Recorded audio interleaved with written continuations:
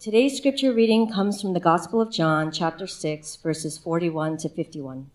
So the Jews grumbled about him because he said, "I am the bread that came down from heaven." They said, "Is not this Jesus, the son of Joseph, whose father and mother we know? How does he now say, 'I have come down from heaven'?" Jesus answered them, "Do not grumble among yourselves. No one can come to me unless the Father who sent me draws him, and I will raise him up on the last day. It is written in the prophets, and they will all be taught by God.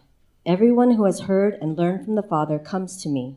Not that anyone has seen the Father except he who is from God. He has seen the Father. Truly, truly, I say to you, whoever believes has eternal life. I am the bread of life. Your fathers ate the manna in the wilderness, and they died. This is the bread that comes down from heaven, so that one may eat of it and not die. I am the living bread that came down from heaven. If anyone eats of this bread, he will live forever. And the bread that I will give for the life of the world is my flesh." This is the word of the Lord. You may be seated. I grew up in an era where there were altar calls, and I don't know if any of you, perhaps when you sit here on Sundays, you might think to yourself, I wonder why he doesn't end with an altar call every Sunday.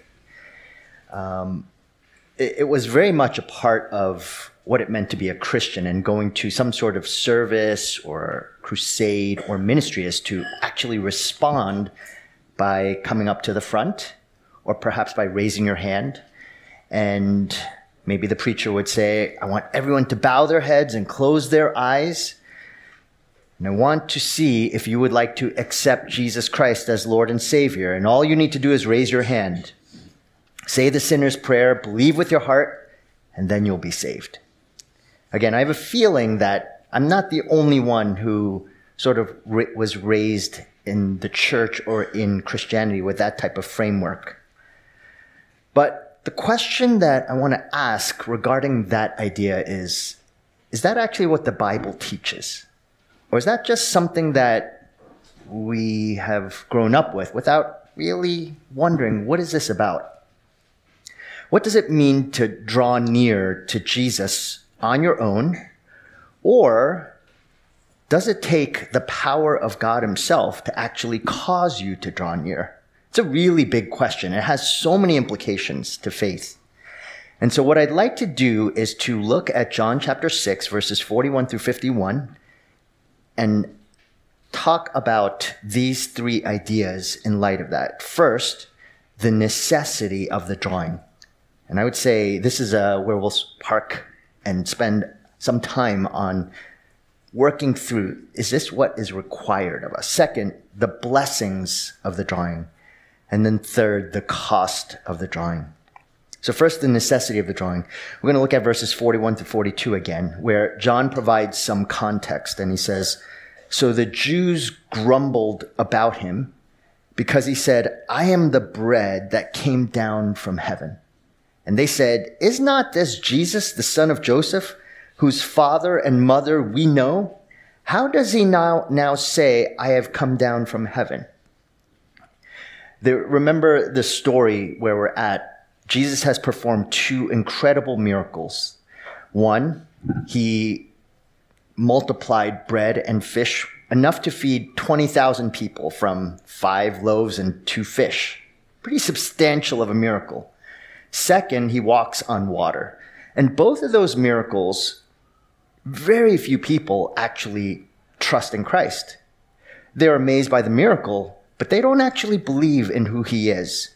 And so in light of that, we get to John chapter 6, and here we see that the Jewish leaders, they're grumbling, they're complaining, they're angered by Jesus. And what are they angry about?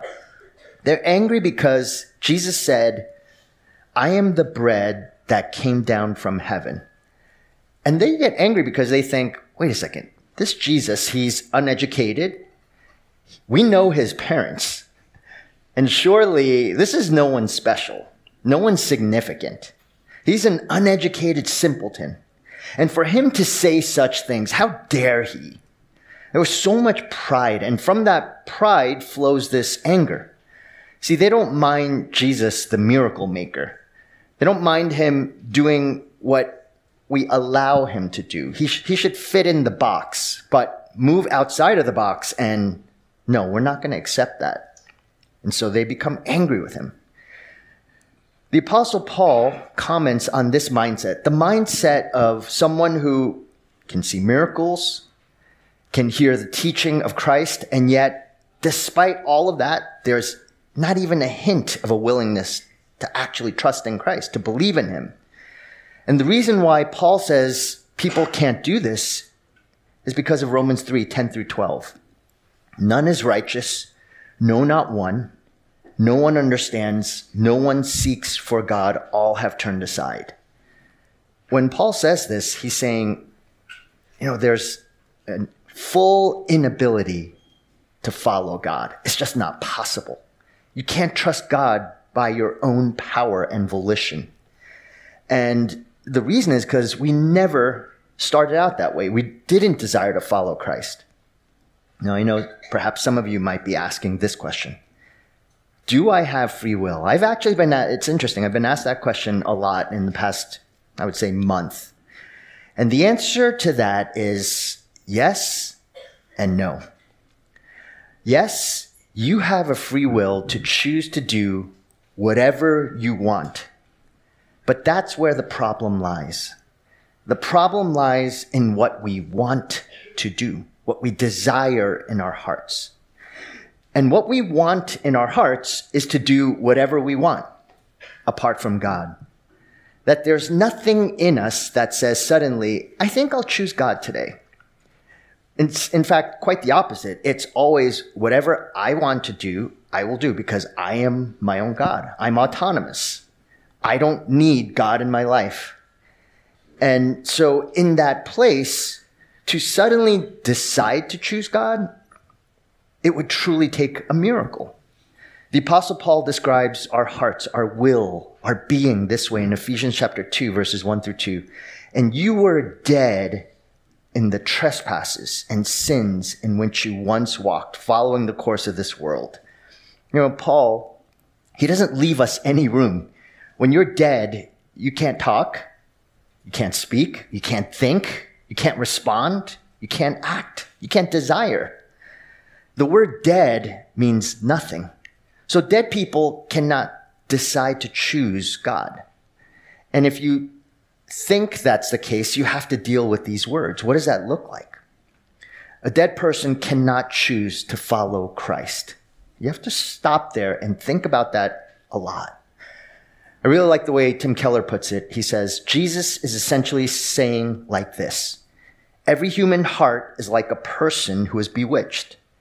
Imagine someone has put a spell on you, so every single food, every single nutrient you really need, you see, because of the spell, as vomit and excrement, so that you will never eat what you need, and so you're dying slowly. You're starving slowly. What hope for a person like that is there? Only intervention. Only intervention.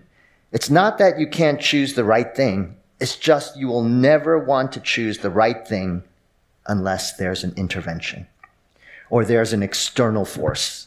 Something has to come outside of you to change your heart, because internally, our inclination is to want to do whatever we want as long as God is not involved. Because the two are pitted against one another, God himself and our own personal will. And instinctually, we don't want to follow God. We want to do what's right for me, not what is most honoring to God.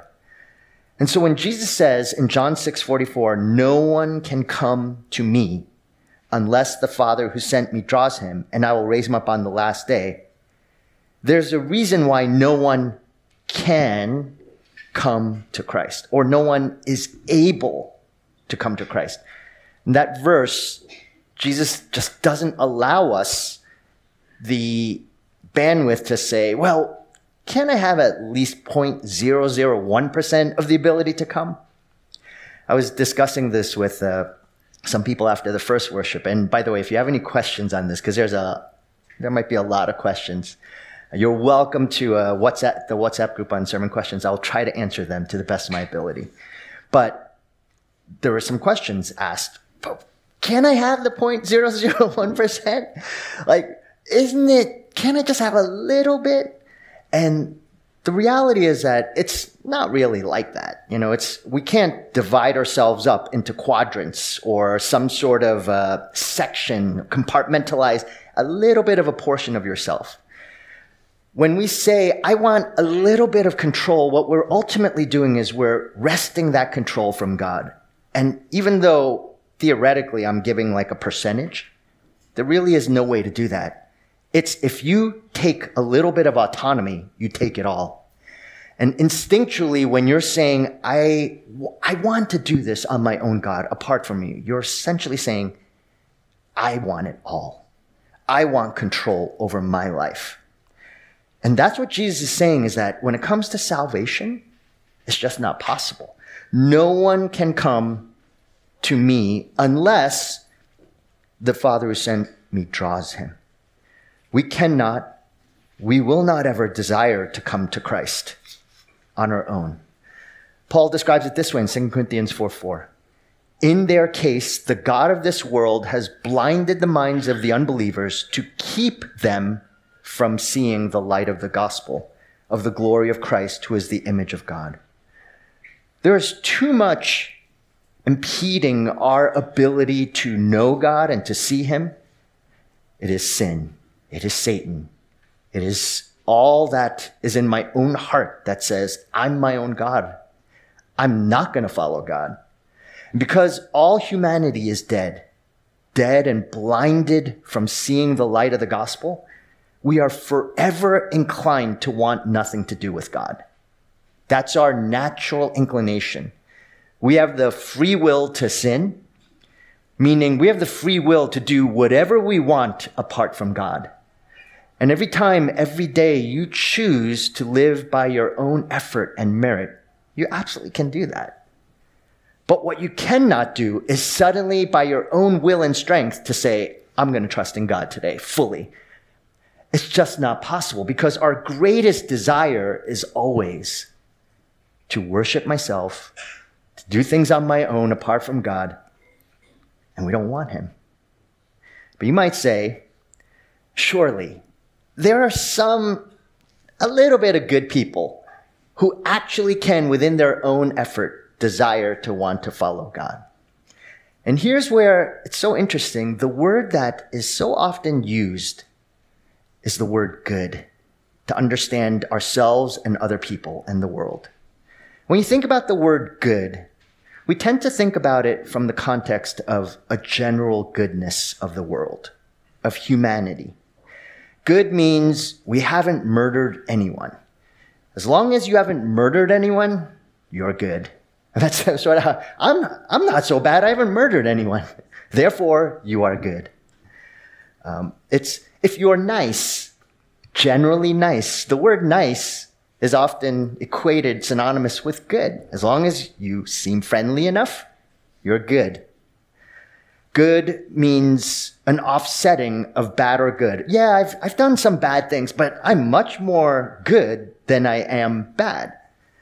That type of thinking is part of a Hinduistic, Buddhistic philosophy of, yin and yang and karma. It's as long as you've done more good than bad, then things will go well for you. Again, good is determined, though, by what we believe good is. And our understanding of good, if you really drill down and start unpacking it, you begin to see that the goodness that we think is so good is actually not so good.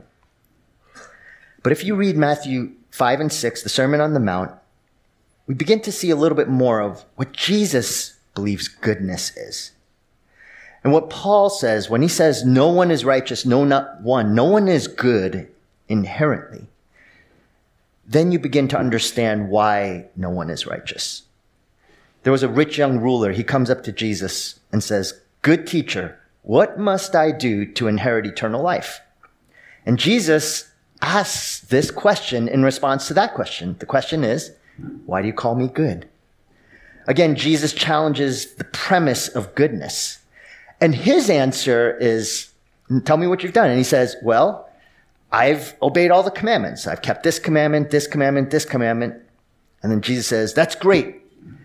Now go sell all that you have and give it to the poor. Then come and follow me. And He thinks about all that he has and he says, I can't do that. Here's the problem with that man is that he believed goodness rested in, again, some sort of general sense of whatever society believes as good. He can give some of his money, of course, and he's thought of charitably. But what Jesus is saying is that deep down, who are you going to live for? Yourself or God? And he just could not say, I'm going to live for God.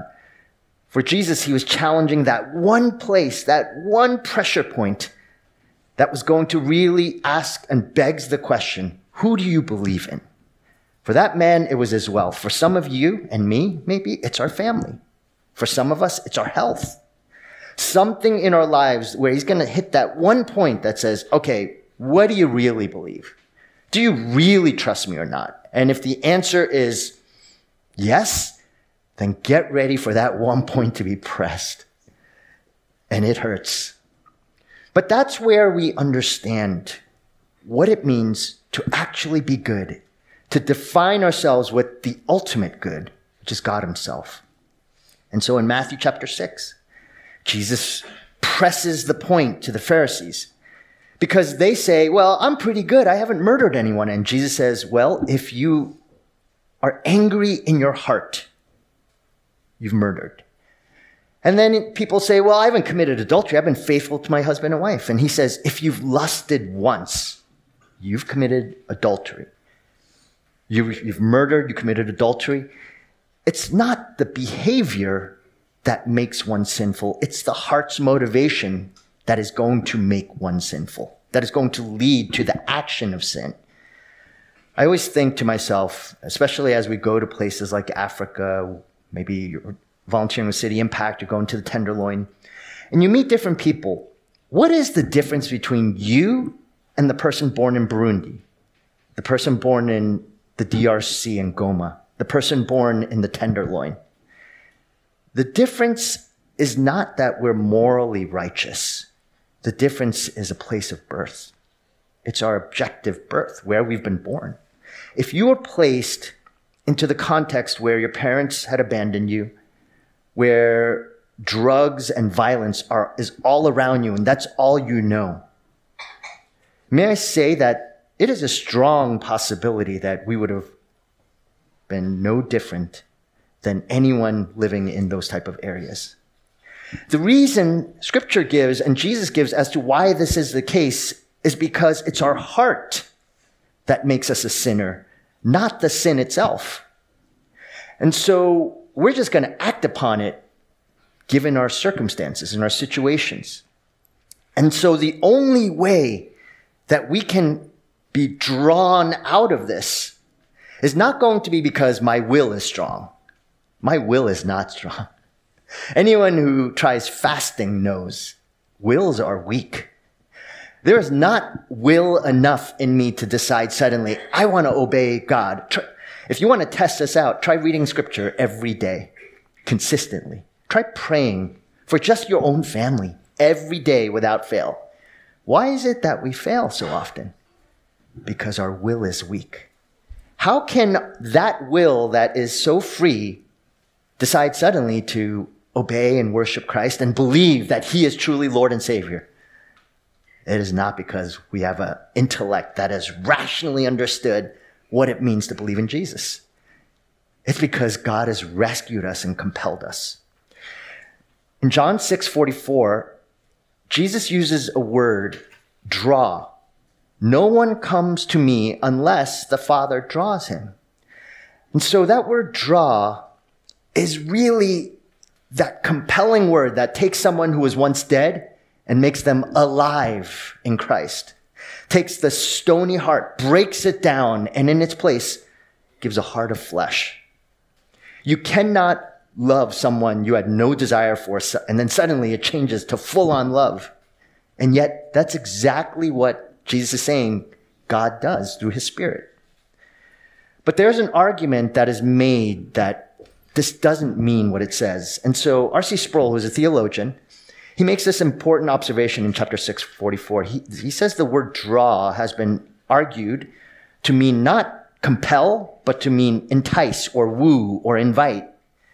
And so hence the drawing, the inviting is not effectual, meaning it doesn't actually cause an effect.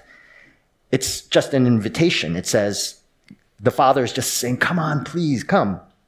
And so he was in a debate with a professor of New Testament, and they were arguing over the word draw, which meant woo, which he was arguing draw meant woo, the New Testament professor. And he said, I was taking the position that God does more than invite and entice and woo. I think the word here is very strong because it's the same word that is used in the book of Acts when Paul and Silas are dragged, or the word drag is draw into prison. It's not like the jailer went inside the bars and tried to woo Paul and Silas, saying, come on, fellows, please, come on in here. He compelled them to go inside that jail. I think the word there is strong, and I pointed that out to the New Testament professor. Then he surprised me somewhat because he quoted the use of the same verb that he found in some other Greek literature where the verb was used to describe the human activity of drawing water from a well. And the professor went on to say, now you don't compel water to come up out of the well. And I said, but I have to say, you don't woo it either. You don't stand up there and say, here, water, water, water, here, water, and expect the water on its own power to jump up out of the well into your bucket. You have to go down with your bucket and take and compel that water to come. I think the force of that verb is to say that we are in desperate need of the assistance of God to come to Christ, and we will not come to Christ unless the Father brings us to him. Now here's the big question. Who is the author of your salvation? You or God? That's what it really ultimately boils down to. And the human will, us as people who want nothing to do with God, that's the last thing we ever want to hear is someone compels us to believe. Rather, it's, oh, of course, I believe with my own free will. And while it is true, we believe to some extent in a certain way, but there is no way when we were completely opposed to God that suddenly we go, oh, actually, I will believe. Again, I think all you need to do is think about the person, if you happen to be married or if you ever fall in love or anything like that. What is it that, do you ever go, we talk about love at first sight. I don't believe it. And there's a reason why. There are many reasons why. Love is much more than romance. I think for those who are married know that for sure. But you do not love in an instant. You love over the time that is brought. And it takes so much. You have to know this person. There is a covenant, a contract. And so in that same way, to imagine that somehow we could suddenly have this effectual change of our hearts, to suddenly want God when we had he was not someone we liked. Paul says in Romans 5:10, we were enemies of God. We didn't want anything to do with him. And then to suddenly say, I love him. That just doesn't make sense based on my will. Either you all have perhaps powerful wills, supernaturally, inherently powerful wills, or you surrender and you say, it is God and God alone. Salvation belongs to him. Jesus says in John 6:37, all the Father gives me will come to me, and whoever comes to me, I will never cast out. There is never any doubt what happens when the Father gives us to his Son. So what are the blessings? That's the necessity. What's the blessings of this drawing? The first is freedom. Drawing is not dependent on your effort, on your communicative skills, on your ability to answer hard theological questions. So if you tell someone about Jesus, a classmate, a friend, a family member, and you go up to them and they have this really hard question for you. Well, if God is such a good God, why is there suffering in this world? Then you just start stammering and you think, great. I just became a Christian myself. I don't even have the answers to these questions. And you go, oh, I messed up. Their whole eternity is lost because of my answer, my just weak answer to this person. I know some of you have gone through that feeling before. But you know what? You are free from that type of thinking if you believe John 6:44 this way. No one is going to be lost because of your incapable, inarticulate words. You don't have to have a PhD in theology to make sure that you don't say dumb things and cause someone to lose their salvation. That is to say that our methodology does not save anyone. And I remember when my generation, Generation X, we had the cool, like before it was baby boomers, busters or whatever. And then we had Generation X. We had the first cool name of a generation. And so when I was in Generation X, and I remember having this conversation with a professor of mine, and he was saying, your generation is so lazy and I thought to myself, yeah, but we're really cool. You know, we have it all. I mean, this is the type of music we listen to. This is how we dress. I used to pin my pants down below, wear Drakkar Noir. And I know you all are thinking that's disgusting, but, and that there would be this evangelism plan that would target that group. And we'd try to figure out ways to do that. And now we say, well, but the way to share the gospel today with people, not just like that, because I'm of a bygone generation now, but Generation Z, the next cool name. And, you can't go door to door with them. You can't even have relationships with them because they see through your inauthenticity. But here's the thing. If you believe John 6:44, the methodology does not matter to how you share the gospel with this person. What the Lord is looking for is your heart. He just wants to use you wherever you are, however unskillful you are, whatever method you use. But you trust him. You don't get to this place, though, if you believe it's all about you. It's all about what you say, what you do. And when you go to that place, you become deathly scared of sharing the gospel with other people because you're so concerned with, well, they're a different generation. They're a little different. They're closed. It's my family member. It's my mom, my dad. I know them so well. They know me. They change my diapers. They will never turn to Christ. That's if salvation belongs to you. But if salvation belongs to the Lord, you never give up on them. And you're always free. You're free to share Christ. You don't have to be a professional evangelist because it is not dependent on your work or effort that they're going to trust in Jesus. So instead, just share. Just proclaim. Just talk. The Father's drawing guarantees that not one person he desires to be saved will be lost. Everyone whom the Father desires to be saved will be saved. And your efforts or your lack of efforts, your skill or your feeble words, your lack of theological understanding to really hard questions, don't worry. That won't fail to save them. That won't mess them up. That's the freedom that you have. You have the freedom to be bold, to be faithful, to take steps where you're going to decide to do something, not because the first rejection is going to deter you, but you trust that God is going to take that and use that and perhaps save them even at the very end. Freedom to be able to do the work of sharing Christ. Second assurance, the blessing of our drawing is assurance. Remember John 6:37. All that the Father gives me will come to me. Whoever comes to me, I will never cast out. We need never doubt that the Lord will absolutely do the work if he so wills. That's what John 6:37 is saying. So when he draws you, he's not going to let you go. He's going to carry you. Philippians 1:6, he who began a good work in you will carry it to completion to the day of Christ Jesus. Jesus says, no one will snatch you out of the Father's hand. There is full assurance and confidence of success to save.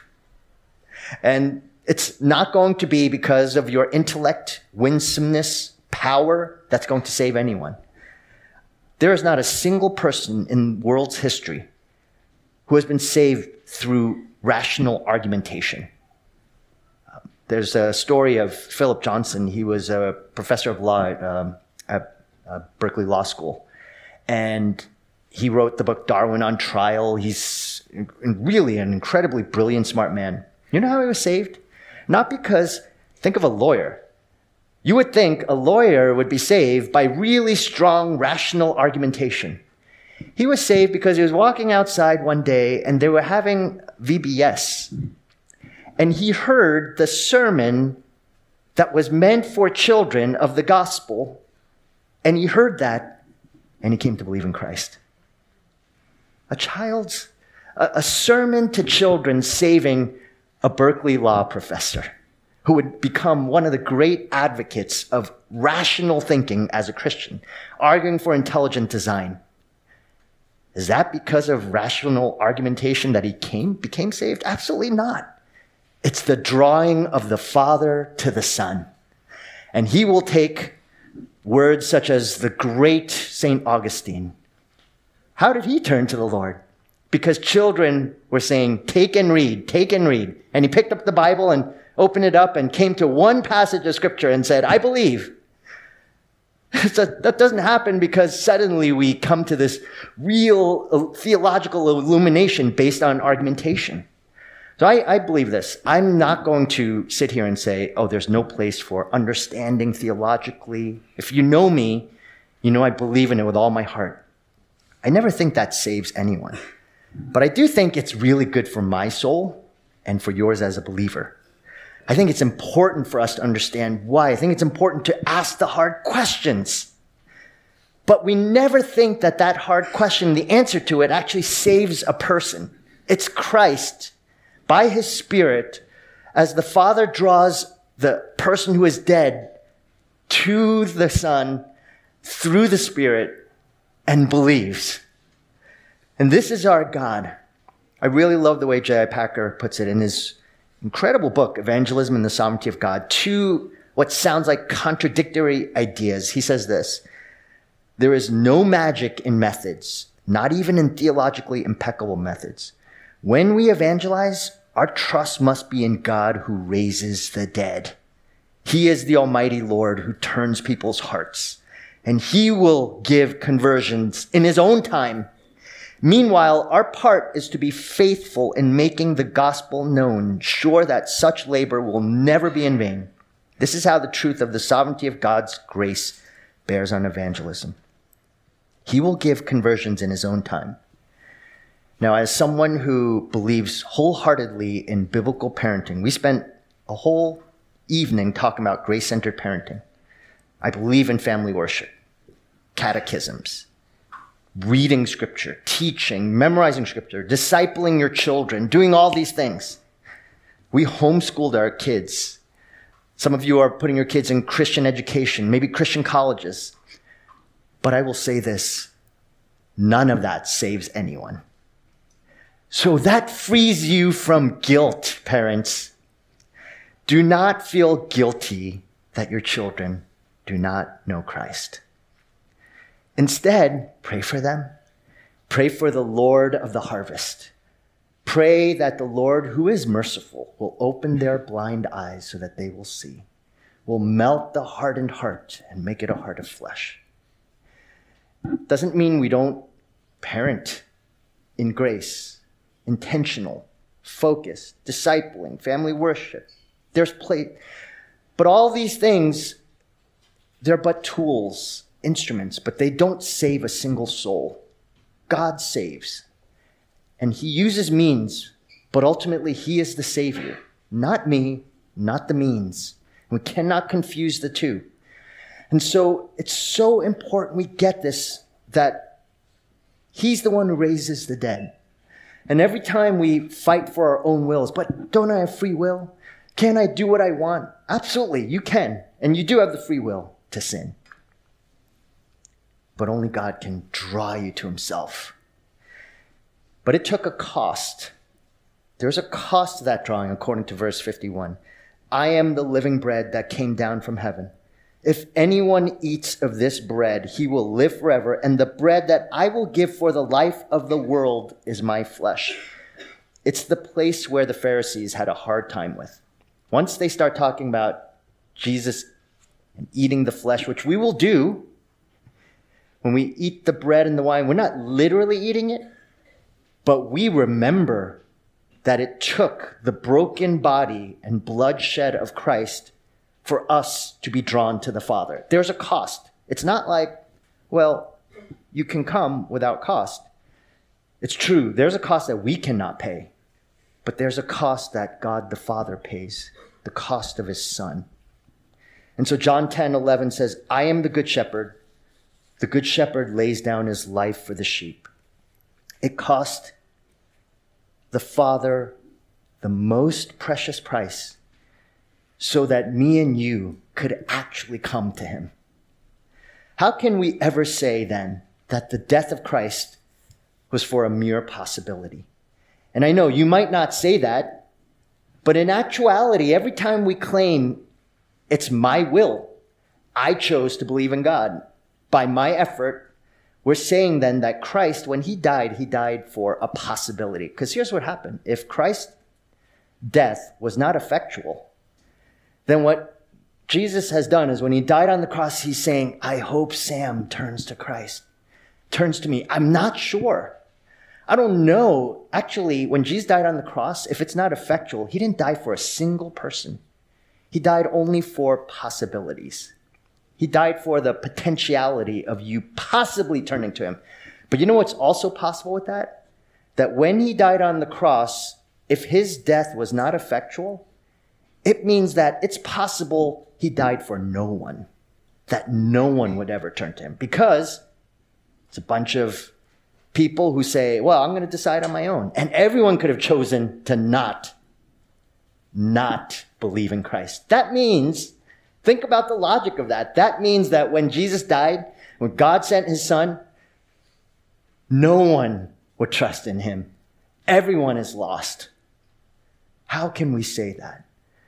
Can we say God is merely wooing, hoping, unsure? Is anyone going to turn to me? Is anyone going to trust in my Son? He's pleading with us. Please come. There's a hymn that was, it's an old hymn. It's Jesus is tenderly calling. I don't know if you ever heard that. It has this idea. Jesus is tenderly calling. He's tenderly calling, meaning he's just sort of wooing and hoping, oh, please come. I don't know if you're going to ever come. My death is there. I don't know if you're ever going to come. Is that what John 6 says? I have to believe that if that's the case, what a tragedy. We have an assurance that when you are drawn by the Father, you will be saved. There's no doubt. And every time you doubt, does God love you? Maybe you're in the thick of a trial. You feel like prayers aren't being answered. Maybe it's through your health, through a job, through conflict within relationships around you. And you're saying, does God really love me? The answer to that question rests solely on this assurance. The assurance of God drew you to himself at the very high cost of his Son. You must never doubt God's love for you. He loves for you unimaginably, immeasurably more than you can ever ask for or imagine. I want to close with this. It's a biblical illustration. It's the story of Peter and John.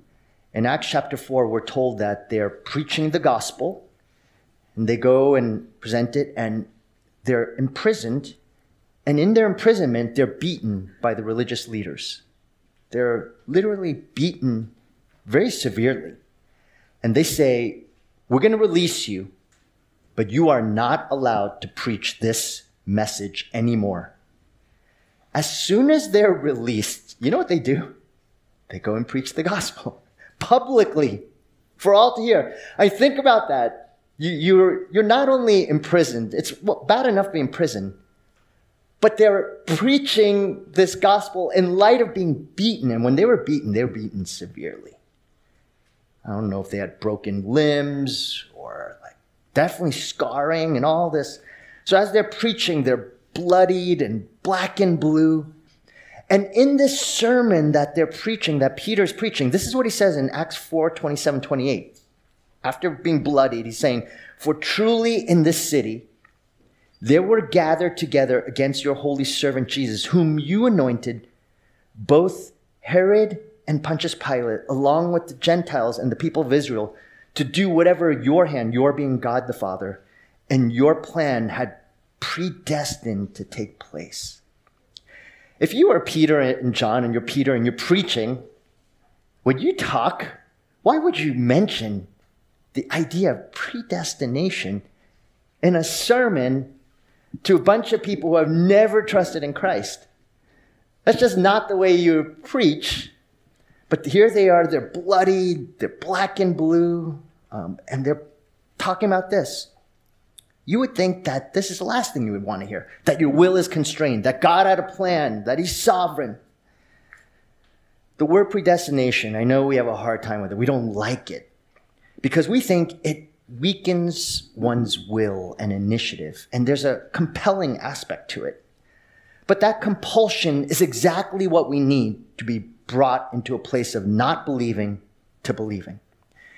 Now, here's what happens. After they preach, he preaches that. Some people turn to Christ. And then this is what Luke records for us as the result of how the church responds to this preaching in Acts 4:31. "And when they had prayed, the place in which they were gathered together was shaken, and they were all filled with the Holy Spirit and continued to speak the word of God with boldness." The response of a person who knows their election is sure. They're confident of God's work. They know that whatever they say, success will be brought. They know that there is a deep assurance of faith, and that no matter what they say it, how loud they are, how articulate they are, how much they know about God's word, that God is going to do the work of saving. And so out of that comes a love for God's word and boldness, courage, faithfulness. It's exactly the opposite. It's so counterintuitive to how we think it would be. That, if you talk about predestination and this sense of election, then we're actually going to say, why do I need to even go share the gospel with people? Because if they believe already, then what role do I have? That person actually doesn't understand this incredibly merciful, kind, and so soul-satisfying idea of who God is. Because they were assured that it wouldn't be their work, that it wouldn't be their morality or immorality, their failures, their inabilities that would save people, they were confident. I mean, think about it. If you were dependent on your efforts, your morality, then you might say, well, I don't think I could ever talk about Jesus with this person because I'm not good enough. They know me. And then we talked about this in Gospel Proclamation, is that your family knows you the best. That's why so many of us do not want to share the gospel with family members, because they know what we're really like. Oh, but that puts way too much weight on us. No, salvation belongs to the Lord, not to you. And it is guaranteed that if the Father draws, he will save. So be bold. Be courageous. Because you love God and you love others, and you believe God is going to draw, you are set free from even your own fickle heart. Tell your friends, tell your neighbors, tell coworkers about Jesus. Tell them the cost, and know that that cost is for you. That's what your assurance is based on. It's based on a mighty God who is powerful to save. Let's pray.